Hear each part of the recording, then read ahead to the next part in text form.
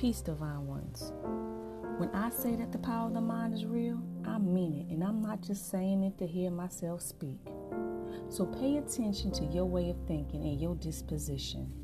You never know who is observing your mannerisms.